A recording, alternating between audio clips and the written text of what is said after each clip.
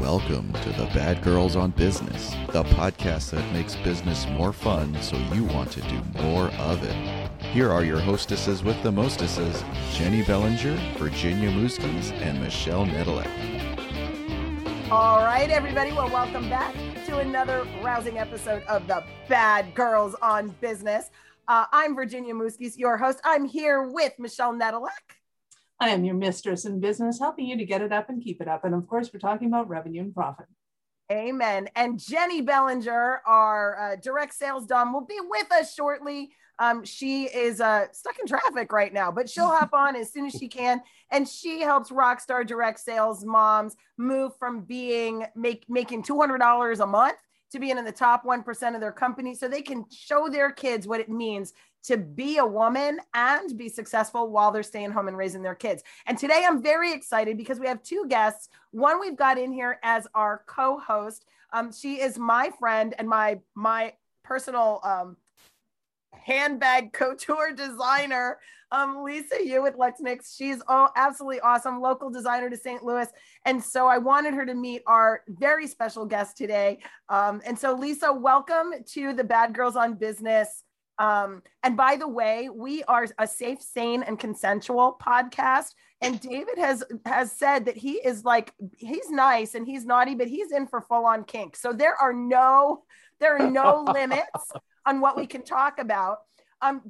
David, we do have a safe word. The safe word is meatloaf because we would do anything but that. Okay. Okay. So there you go.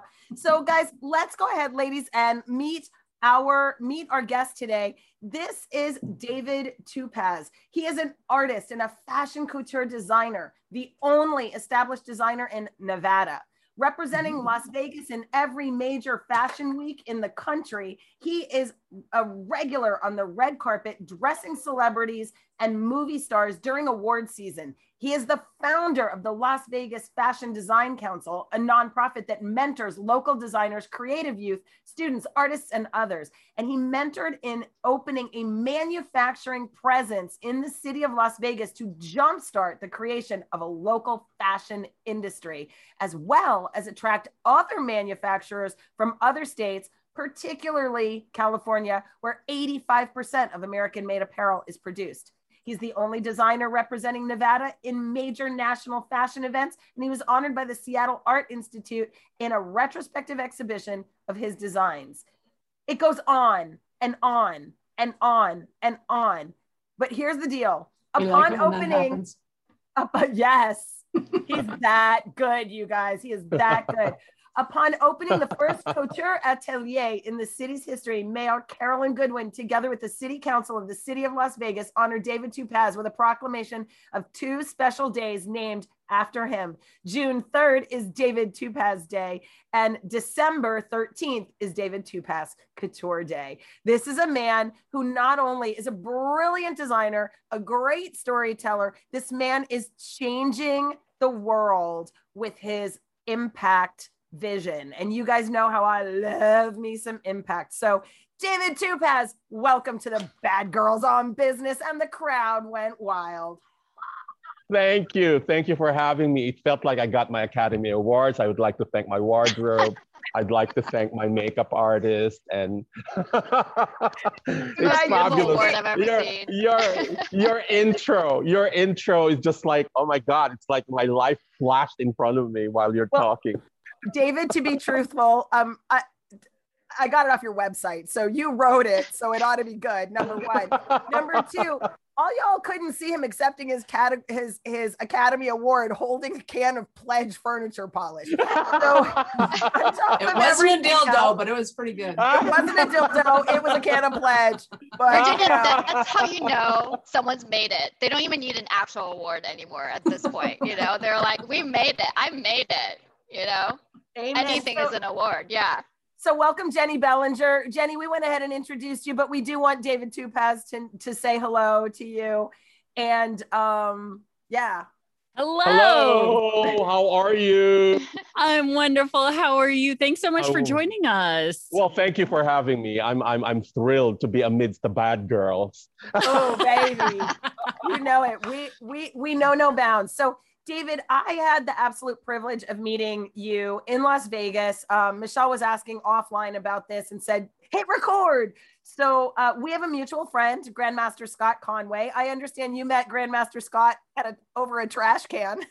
Yeah, a while ago. Isn't that funny? I mean, he attended most of the events because here in Vegas, since I founded the Las Vegas Fashion Design Council in 2011, of which we formalized it in 2012. But this particular, it's a nonprofit 501c3 organization. And what it does is that it helps a lot of the naturally creative young people in the city who doesn't come from money and who cannot afford to go to fashion school or to art school, in helping them in their creative growth. And we give them educational programs, training programs, and workshops so that, they start having the knowledge that in the event in their future that they would like to make a career out of fashion, they already have at least the basics and the background for it.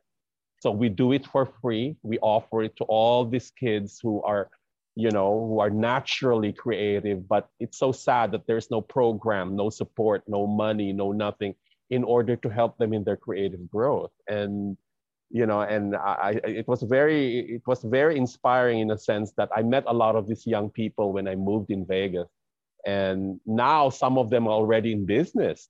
Some of them have already started their own business. One of them is a friend of mine who actually does uniforms for casinos now. And she's making big bucks out of it. Yeah. And so, and I always believe that. That's why my slogan for the council is, it doesn't matter who you are. It doesn't even matter what you have. What matters is how others have become because of you. That is so sweet. So that is Jenny, awesome. I was just going to say, I'm goosebumpy. I'm goosebumpy just from that. I love that. Oh, that warms my heart. I love that. So in all of that you've been doing, have you found that attracts more clients to work with you because of the impact that you're having? Yes, in a sense that it's so funny because the whole idea of me coming to Las Vegas was brought by an unfortunate event. I used to live in New York City, and most of you are probably not even born yet when I was there.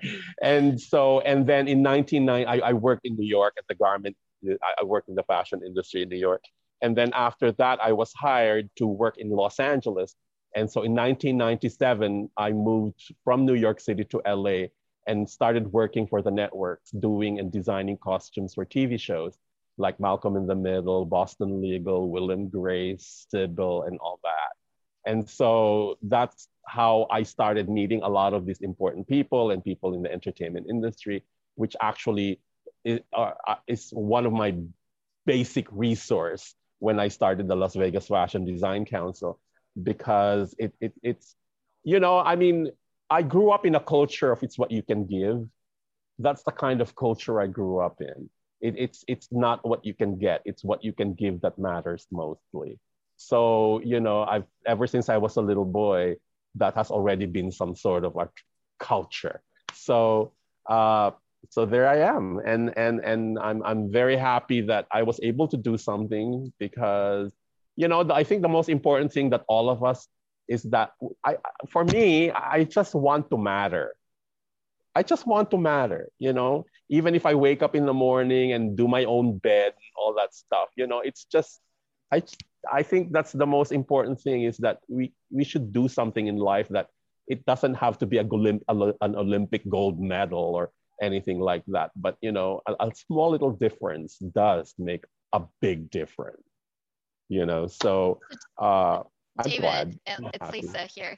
Yeah, I have a question for you. I mean, your background is astonishing. It's so admirable. Like, what got you to where you are right now? Because it's not just like a flip of a switch and you want to help change the world or contribute, right? There's something that's like fundamentally that got you to where you are, where it makes you want to just give. What was that? Is there any like a turning point? I have to give you the background of everything happened, because as I said, the reason I moved to Vegas was because of an unfortunate event when I moved to California. After I started designing for costumes for TV shows and all that, I started my own atelier, because most of these celebrities and most of these important people, they don't shop. They don't go to Macy's, or they don't go walk around Saks. They don't do that. They don't shop. And so a lot of their clothes are either done for them or shopped for them, bought for them, or custom made for them. And so that's how I started my own business. And so 1997 through 2008, I was doing very well. You know, that's where I started dressing some of the celebrities for the red carpet, you know, and, you know, my first experience in all this whole award season, where it's so funny because, you know, working with a lot of important people, you know, you see all of them in their glory. And I would always joke that, you know what, the Academy Awards and the award season in America or in the United States is an event where the jewelries are real, but the cleavage is questionable. Oh, God. And so, you know, I love the whole experience because a lot of people think that, you know, the whole Hollywood attitude of big stars and celebrities, actually, they're the nicest people ever. Actually, some of them are some of the most down-to-earth and humble people that I've ever met. You know, it's just that it so happens that you see them in the limelight and you see them everywhere, and they're talked about and they're in the news and in the TV shows and et cetera, et cetera. But you know what? They're as regular as we are. They would always love to go to In-N-Out Burger or go to Kentucky Fried Chicken. You know, it's not all about caviar and champagne. You know what I'm saying? It's amazing, and I like the whole idea. Today, I don't know about the stars in the 50s or in the 60s, but today everybody's like kind of like down to earth. David, talk a little bit. When I was with you in Vegas, you sort of shared with me how you got your start. And I think it's really fascinating. And I mean, I know I'm interested, but I think Lisa has a journey of how, you know, the design, becoming a designer. So I would love for you to share that story. Sure, you know, sure. How you got started. Well, I graduated interior design. I majored in architecture and interior design in college. And when I graduated, this was, oh God, Lisa, and I guess no one was born yet. You know, I from Manila, where I was born. My mother is from Hawaii, and my parents divorced. And Lisa probably heard about that in one of my interviews, and moved back to Hawaii. And so I would travel back and forth. And we come from a Catholic background, so we're 8 brothers and sisters. Do the math. And so, Wow. and so, visiting my mom. Every year, you know, I would travel to Hawaii and travel everywhere. And then, you know, I realized that, you know, I think it's about time that I try my luck and pursue my studies further. And so when I graduated interior design, after graduation, I moved to New York City thinking that, you know, that's the center of all design, whether it's fashion or interiors or what That's have what many you. people believe. Yeah. Yes, right. And so moving to New York, unfortunately, when I moved to New York, it was the eve of Desert Storm. See, nobody's reacting because probably you weren't even born yet. We're all like, holy speechless crap, going, oh my we're God, speechless. that would suck. Okay, probably the residential youngest person here. I really don't know. There you go. Yeah, Well, okay. Desert Storm was the first Gulf War that, you know, we went to war against in Kuwait with declared by President Bush. I mean, senior President Bush, not George W. And so at that time, it was the first time America went into war after Vietnam in so many years. And it was like a whole different generation, and people didn't know how to react or respond to it, as well as all the businesses and other entities that, you know, the stock market, everything seemed to be in a standstill. They don't know what's going to happen, whether this war is going to bring a negative impact or whatever. And so that was the time I moved to New York, and hoping that I would be working in the design industry, the interior design industry. Nobody was hiring because at that particular moment, as I said, the whole world was in a standstill. They don't know what to do. it's like they're waiting for whatever, because it's everybody was shocked that America even went into war. So anyway, living in New York City, I needed to freaking have a job, man. I mean, it's no kidding, you know. So fun living in New York without money. Exactly. You know, a liter of Coke, you know, a bottle of Coke is like $6.99 on sale on 9th Avenue in one of the groceries in Manhattan. I have to cross all the way to Queens to get those regular grocery prices. But otherwise, you know, a friend of mine called me and says, get the classifieds, get it. I said, why? There's a job for you. You have to look into it. And so I looked at it, and the ad said assistant to the pattern maker. And I told him, I don't know anything about patterns. I don't do anything. Just get the job, he says. Just apply for it. And I said, you know, I was so desperate that I'm willing to work for McDonald's or a pizza parlor because, you know, as you said, working in New York, living in New York, you have to have some sort of money. And so I did. And during that time, there's no such thing as emailing your resume. You really have to go there for the interview and present your resume. That's how it worked then during my time. And so I remember coming at 8 o'clock in the morning in 7th Avenue, and 550 7th Avenue was the address. And there was a gentleman that came in and he says, are you David? I said, yes. Okay, come into my office. And then I sat down and I gave him my resume, and he's looking at the resume, reading it, at the same time checking me out and looking at me, you know. And so finally the question arose, and he said, I don't see any fashion experience in your resume. And I said, yes, I graduated interior design, but I said, design is relative. You know, we use the same tape measure, we use the same inches, we use the same color wheel. Instead of doing a room, we're doing clothes, I said, but it's still relative. And so the next question, he said, so why are you here? And I kind of like, my common sense kicked in.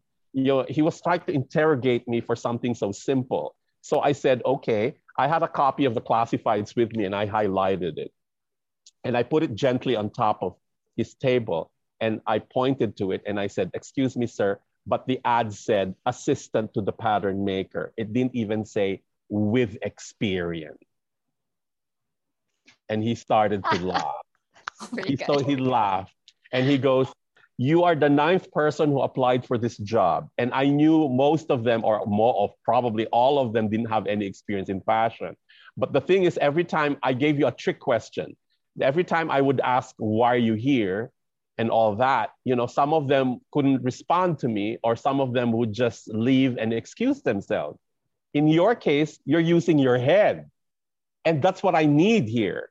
I want somebody who can decide. I want somebody who can make this place better. I want somebody who could own it, he says. I don't want a robot in my office, he said. So he said, I like you, when can you start? And it was practically a different experience in the sense that working for him, his name is Mr. Fami, working for him for almost 6 years was like having a personal tutor, because it was just me and him in the basement, in the pattern room. And it's like, I'm probably sure you've seen the movie The Devil Wears Prada, right? Yeah. That was my job. That was me. I was Andy. That was my job. I would get coffee. Was he I mean? would do. I'm sorry? Was the guy mean to you? No, he was not mean to me. But you did everything. He was not mean. Yeah, but the thing is that I would get him coffee. I would do errands for him. I would practically just be it's assistant / janitor, assistant / personal assistant. So that's how it was. But the thing is, he was a 60-year-old man when I met him, and he would always take 2 breaks during the day, not just for lunch. He would take 2 breaks, and sometimes he would, he has a little TV by his desk, and he would watch CNN or he would watch the news, and then he would tell me, David, you see the line on the pattern paper? He says, start cutting it. So sometimes he would tell me to do things that he's supposed to do. And so it was like being in a workshop, that this person is actually being my personal tutor. So by the end of my tenure working for 6 years, I understood how to make patterns for a tailored coat, to a ball gown, to a draped dress or whatever, And because of what I learned from him, he taught me the difference between French tailoring and the way the Italians do their suits, and the way Savile Row in London does it, You know, he gave me the difference. And then I found out 3 years after I was still working for him, is that when he was in his teens, this was after the war, he was working in Paris to be assistant to the pattern maker for the House of Balenciaga in Paris. So he's one of those old school people that does things the way they used to do it in Paris during the time of the haute couture, when there was no ready to wear. Most of the clothes people wear in Paris were personally custom made for them. That's the haute couture. And so that was what I learned. And it was an experience that I realized that I really love clothing, because it is the change is so fast. Fashion is the only industry that changes every season.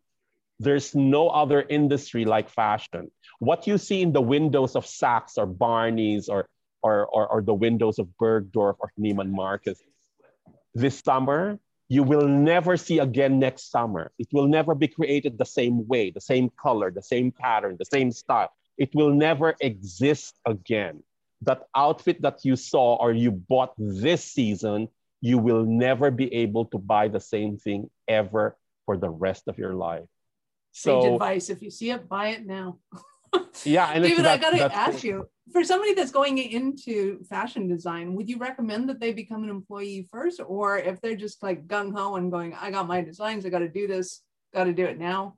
What would you say to them? There is a difference between wanting to be a designer or wanting to make something creative, because in the fashion industry, there are two kinds of designers, or I would say there are two kinds of lines. All right. There is the manufactured line, which is Banana Republic, Zara, H&M, Old Navy. Those are manufactured lines because there's no designer representing them. There is no image behind those lines.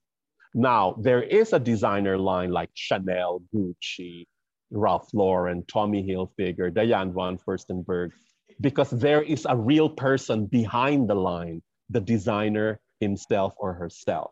So those are two different lines. So I always ask people, or people who are interested to be in the fashion industries, that who are you? Are you a manufactured line or are you a designer line? So who are you? Because the approach of these two things are different. A designer line is approached in a very different way than a line that you're just doing for the masses, like H&M or Zara or Old Navy and all that, right? So there's a different level of responsibilities when it comes to that. And so the thing is, a designer line there is a story behind it. We all know the story of Coco Chanel, of how she came to be. There's so many movies that were made about her life. And so there is a story behind the success of a designer line, of their background or their creativity or how they presented themselves or what made them unique. You don't find that kind of approach in Banana Republic. You don't see that approach in Zara or H&M or Old Navy. There is no story behind those lines. They're just practically clothes that you buy off the rack or just buy off the table. There is no story, there's no inspiration, there is no direction, nothing. It's just clothes, period. That's the difference. And so I also that's so fascinating. Yeah. I mean, do you understand where I'm coming from? I feel the same way. Yeah. I mean, I'm clearly, like, you've been doing this for way longer than I have, but I agree with you wholeheartedly. It was like, in the beginning, it was really hard for me to just figure out, like, am I designing just for like the looks, just so that people are, people have a bag, right? Because that's what I do, bag products. Or is it like a perspective? Like, it's a story, it's my story in my case, but like, it is a story, it's a perspective that you have to tell people. And in order for you to just stand out or be different, like, there's a different perspective. Louis Vuitton has a very different perspective than Chanel has. David, you have your own perspective too, and I would love to hear about that as well. But I love, like your coming to how you came to where you are today story, as well as like that distinction between, hey, there's a manufacturer line, designer line. I never had any formal training in fashion. I never went to Parsons or New York Institute of Technology or whatever. I've never went to a fashion school. Everything I learned and I went through was all like hands-on experience, you know? Yeah. And so I think there's a difference in the sense that nobody guided me. There was no mentor, a design mentor that guided me on where I am today. I did everything myself, you know. But one of the things that I thought of in the design industry, I am in America. I am in the United States of America. So my design should represent the people of the United States of America. And what is fashion in the United States of America? How do we see and view and appreciate fashion in America? Of course, we all say, oh, New York is the fashion center of America, which is true because it's where all the fashion business, the American fashion business is all situated at. But I always believe that Hollywood is the window. Hollywood is the display window of New York. It is Hollywood where you see the most fabulous clothes on the red carpet. It is in Hollywood that you see the designs of Versace being worn by J.Lo. It is in Hollywood that you see all this, not just what the celebrities wear during the award season, but also in the movies. It is the costumes and the great clothes that you see worn in the movies, you know, from the day of Greta Garbo to Marilyn Monroe, all the way to the present. You know, those particular designs were not made by European designers. The designers like Edith Head and the American costume designers in Hollywood, from the time it started, were all American designers, were all American made. They were made by American tailors, sewn by American seamstresses, embroidered by American embroiderers. Everything was completely American. So for me, as representing an American fashion sense, for me, Hollywood is the epitome of American style. And we see that to this day. And one of them, who is my muse, is Audrey Hepburn. Audrey Hepburn is actually the epitome of American style. Till today, even the European designers would look at old Hollywood movies to get inspiration for their work. And so that's how I started my design aesthetic. And how can I Americanize my design aesthetic living in America? Because my market is the Americans, not the French, not the Italians. You know what I'm saying? So I had to learn that, coming from a whole different background, coming from an immigrant background in a whole different culture. I infused and I kind of like learned how it is to be American, you know, in every sense of the way. And I think that part of it became a success in a sense that I would say 100% of my clients are Americans. I don't even cater to my own people.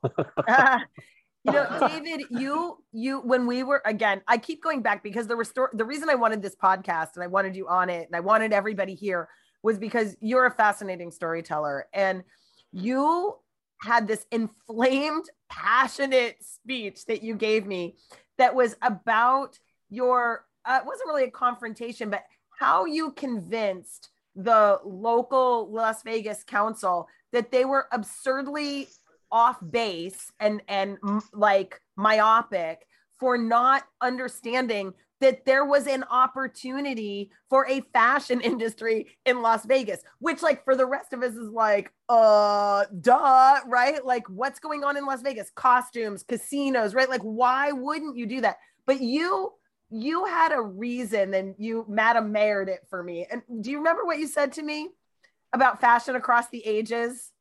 Oh, yeah. Well, because that time, you know, when I applied for the nonprofit organization of the Las Vegas Fashion Design Council, you know,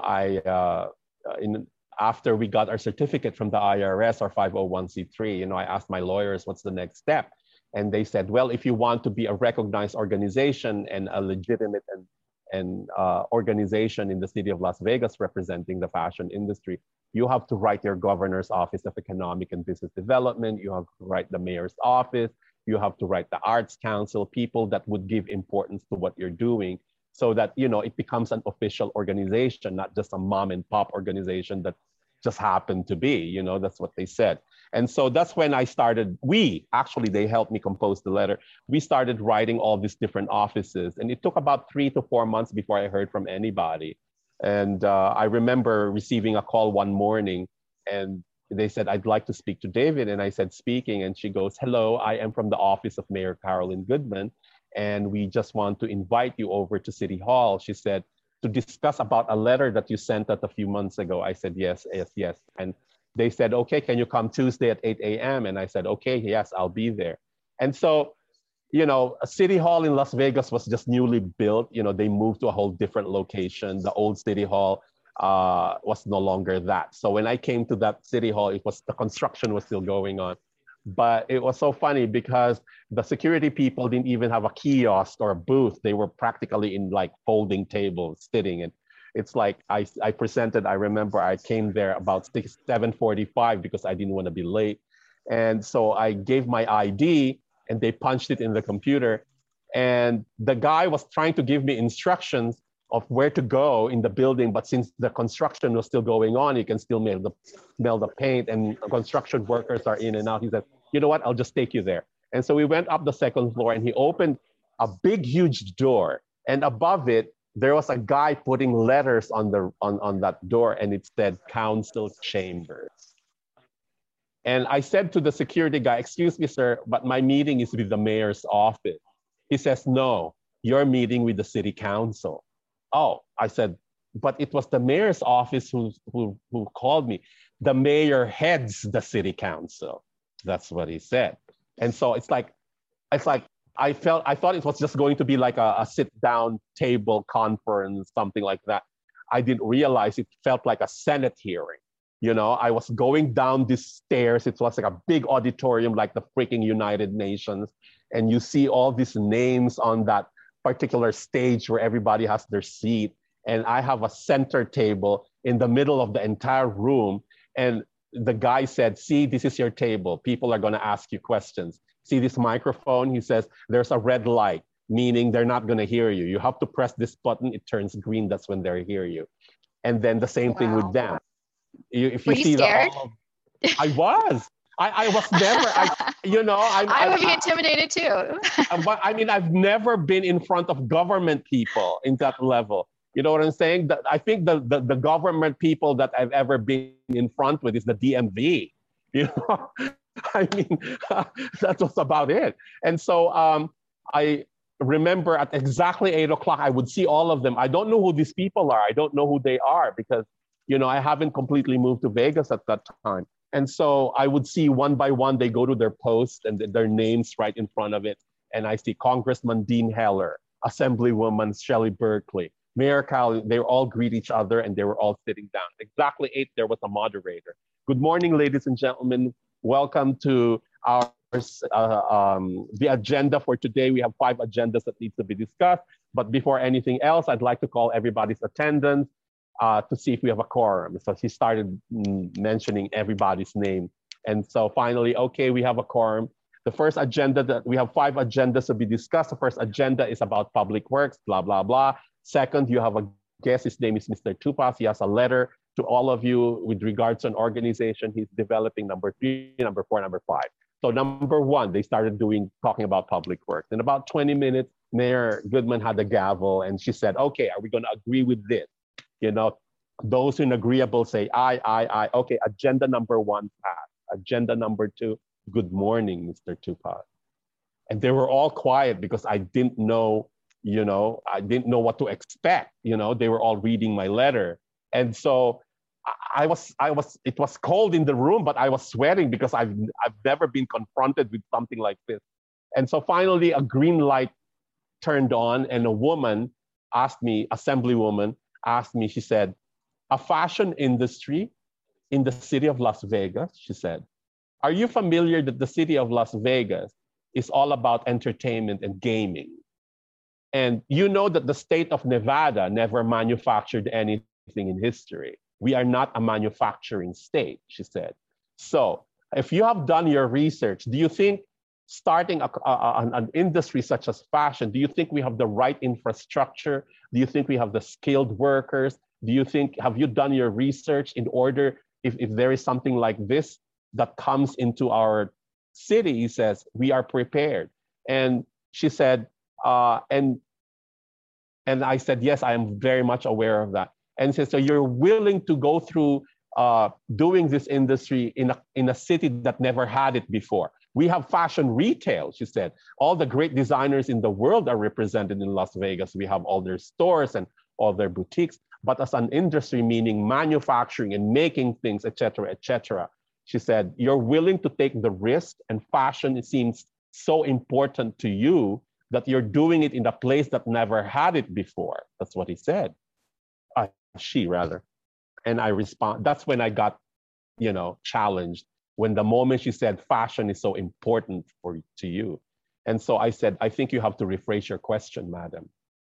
And she looked at me and she goes, excuse me? And I said, I think you have to rephrase your question.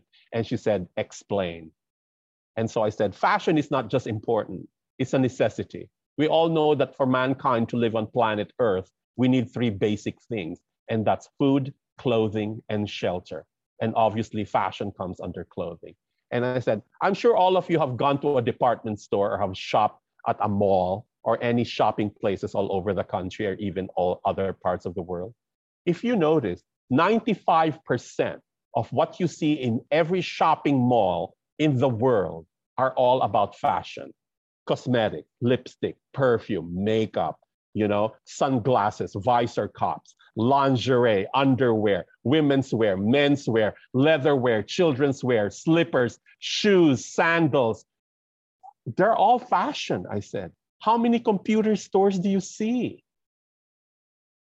And so they were just listening to what I was saying.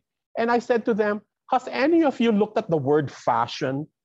Have you actually dissected what it actually means? Do you look at the word fashion the way you look at the word science, the way you look at the word music, the way you look at the word art? Do you look at the word fashion that way? Do you define fashion in that level of subject? I said. To be honest with you, I said, fashion is very, very important. Why? Because it is the only visual factor that identifies every major period. Or in the ancient times, we knew they were Greeks, they were Romans, they were Egyptians. It is what they wore that we knew who they were, what they believed in, their traditions, their culture. It is what they wore that we identified them. And through the centuries, from the Middle Ages to the time of the Renaissance, to the time of the Victorian age, to the Edwardian age, to the time of Great Gatsby, all the way to Lady Gaga, I said, fashion is the only visual factor that identifies every major period in human history. And to top it all, you can totally see that. You can totally see that just in history museums, yes, everything. And I said, the look on your face was outrageously precious. It was like you listening to David say that lit up like a kid on Christmas morning. It was like. And I said, and I continued on, Yeah, and I continued and I said, David, you should be a politician. Can you please be the lobbyist for fashion design and manufacturing in the United States? I leave that to the CFDA. They're the ones doing that. David, you were going to finish. Yes, and I continued on and I said, and to top it all, I said, fashion is the oldest institution there is. It is older than civilization. It is older than religion. It is older than countries and nations. It is older than governments and empires. Why? Because fashion was there at the moment of creation itself. When Adam and Eve realized they were naked in paradise, fashion was born. I was waiting for the inappropriate moment in this podcast to show up. It was that. Came from David. Listen, we've got just a couple minutes left. And David, Lisa has the closing question for you. And then I have our round robin bad girls on business rapid fire series that we do at the end. So Lisa, what's your last question? Yeah, so David, I love your passion. I love your grit. I love everything that you talked about. Where does all this, where's your hardworking ethic coming from? Because this is not just, it's not random, right? There's something behind it, is it your family? Give us a little bit of I want whatever Kool-Aid you're drinking, basically. Well, I come from a very big Catholic family, and I was born different. So in a sense that I was different amongst all my brothers and sisters and even my cousins. So I used to be always singled out as a little boy, and kind of like being put in a place because I was different. I played with dolls instead of guns or little fire trucks. I always play with the little girls. I was never like the little boy that I'm supposed to be learning how to play ball or baseball or all that stuff. So I was different. And I would remember I was 7 years old or something like that. I would go around family gatherings. I would hear my aunts and my uncles talking to my parents, and they would always criticize me and say, what's going to happen to David? He's this little sissy. What's going to happen to him when he grows up? So at a very young age, I felt discriminated, just because I was Asian different. families do that a lot. Yeah. Yes.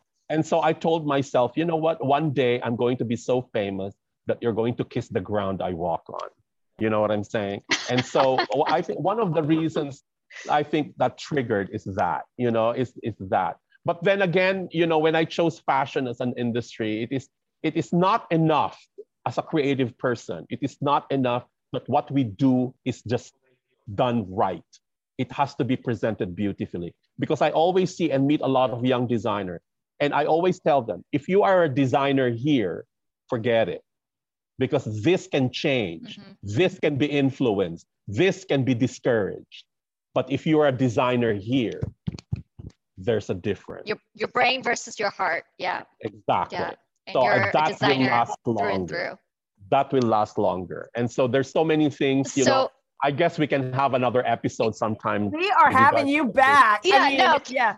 Go ahead, Lisa. No, Virginia pointed out Virginia just messaged me and said there's something else I should ask you, which is teeing up to this is grandpa. Your grandpa had a big influence on you as well in terms of not just the fight of like, hey, I want to show up my family, but also something about your grandpa. So yes, my grandfather, my father's father, ever since I was a small boy, he would always single me out and he'd always tell me, David, you have to be the best of what you can be. So, growing up, I would always hear it whenever I see him. There's a family gathering, whatever. My grandfather would always say that to me. So growing up, I always think it's just cliche. It's like your parents telling you, eat your vegetables, be a good boy, don't get in trouble. So that's how I felt, But that it became some sort of a habit that, I just listened to one ear and out the other. But as I was growing older, and this was actually the time I was about to enter freshman college, it was a Christmas Eve dinner at his place. And us being Catholic, we joined the family for Christmas dinner and we stay through midnight because all of us go to church for midnight mass. But at that time, I said, I can't join you for the mass. I said, I have friends from out of town, so I'll just see you tomorrow. So I excused myself after dinner and he brought me to the door. Same thing, as I was leaving and I hugged him, my grandfather said, David, remember? I said, Grandpa, you've been telling me this all my life. I said, do you have any other message for me? I mean, is it just out of old habit? I said, and he started to laugh. And he said, okay, he says, fair enough. He said, now that I can see you're about to enter college, he says, I can see that you have a direction in life. I said, yes, I can see myself in the next 20 years. I want to be in the arts. I want to do this. I want to do that. And he said, okay, that's great. Because by the time you reach your goal and by the time your dreams come true, I might not be there anymore. But that's not the point, he said. The reason why I want you to be the best of what you can be is because there's only going to be one William Shakespeare, that after 500 years, we are still studying his work. There's only going to be one Wolfgang Amadeus Mozart that after 300 years, we're still playing his music. There's only going to be an Albert Einstein that has changed the course of science, whose discovery mankind is benefiting from today.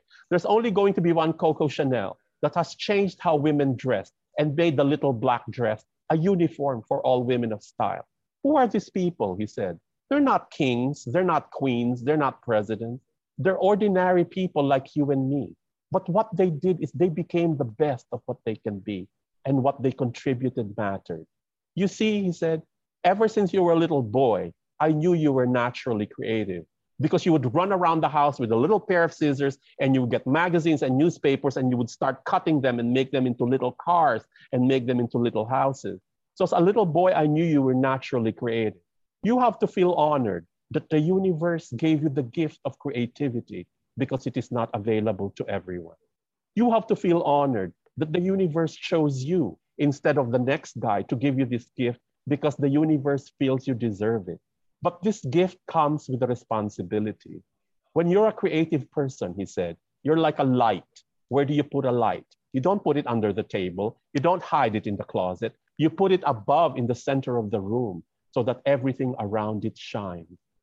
That is the responsibility of a creative person, because the universe is using you, that through this talent, you can show the world and you can tell mankind that life is really worth living, and that what you can contribute and give is make life more beautiful. Wow. That's so sweet. That was so beautiful. And you got That, it right. yeah, that made me want to tear up. Can you stand it? David Tupaz. Bad girls don't cry. You are brilliant, and we definitely there's 400 more questions in the chat that my hosts want to ask, and I'm like, we are out of time. So we would love to have you back when you would love to speak with us again. But we do have. I'm open. I know you really should be on Broadway, if you ask me, like the David Tupaz life story monologue. I told them, David, I was like, I listened to David Tupaz for 3 hours and I didn't say anything. And they were like, yeah, we need him on the podcast. There ain't nobody who can shut you up. So you're just mesmerizing. So listen, we do have a couple of questions to ask before you go out. They're just choices, A/B choice questions. Okay. And they have to do with being not nice, naughty, and kinky. All right. Sure. So when it comes to marketing in business, do you prefer domination or submission? Domination. All right. David, when you're out networking, are you an exhibitionist or a voyeur? Exhibitionist. We guessed that. All right. Leadership. As you lead your organization, you lead your nonprofit as a leader. Gentleman dob or power sub? Power sub. Amen. Yeah, Jenny and I are with you on that, man. All right. When it comes to your team, married or mistress? Mistress. Michelle's kind of guy. All right. Well, married is different because you're tied up. Unless you're a power sub, and then it's in a better way. Oh, well, that's true. It's in a better way. I understand. Shibari, man. Shibari is an art form. All right. Last question. Entrepreneurship in general. Monogamy, one business, one thing, or polyamory? Poly. I think we had you pegged. David Tupaz. I think the Bad Girls on Business with our guest hostess, Lisa Hugh, designer from LuxNix. I'm super excited that you got to meet her, and I guarantee you I will be putting her in front of you a whole lot more. So we thank Lisa Hugh for being on here, and thank you. Hear it for Thanks for having me. This is so great. It's been so much fun. Jenny Bellinger. Thank you. Yes. Absolutely. Thank you so much, David, for being here. And thank you, Lisa, for being our guest host today. Absolute pleasure. It's been fun. Thank you so much. And so now moving forward, guys, if you want to know more about David and Lisa, make sure you check out our show notes because we will have all of their contact information, including their websites and their social media. So you can go follow them to learn more about them. And make sure you stay tuned because we have another badass episode on its way.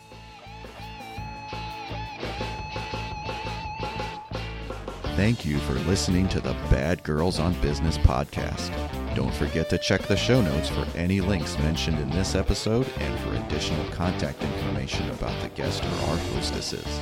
If this show got you going, we'd love to hear about it when you subscribe, rate, and review the show on Apple Podcasts or wherever you get your podcasts. Can't get enough of the direct sales dom, the referral diva, or your mistress in business? The Bad Girls have hidden their gift for you at badgirlsonbusiness.com. When you find the Easter egg, use the password BGOB to unlock your treasure chest of goodies.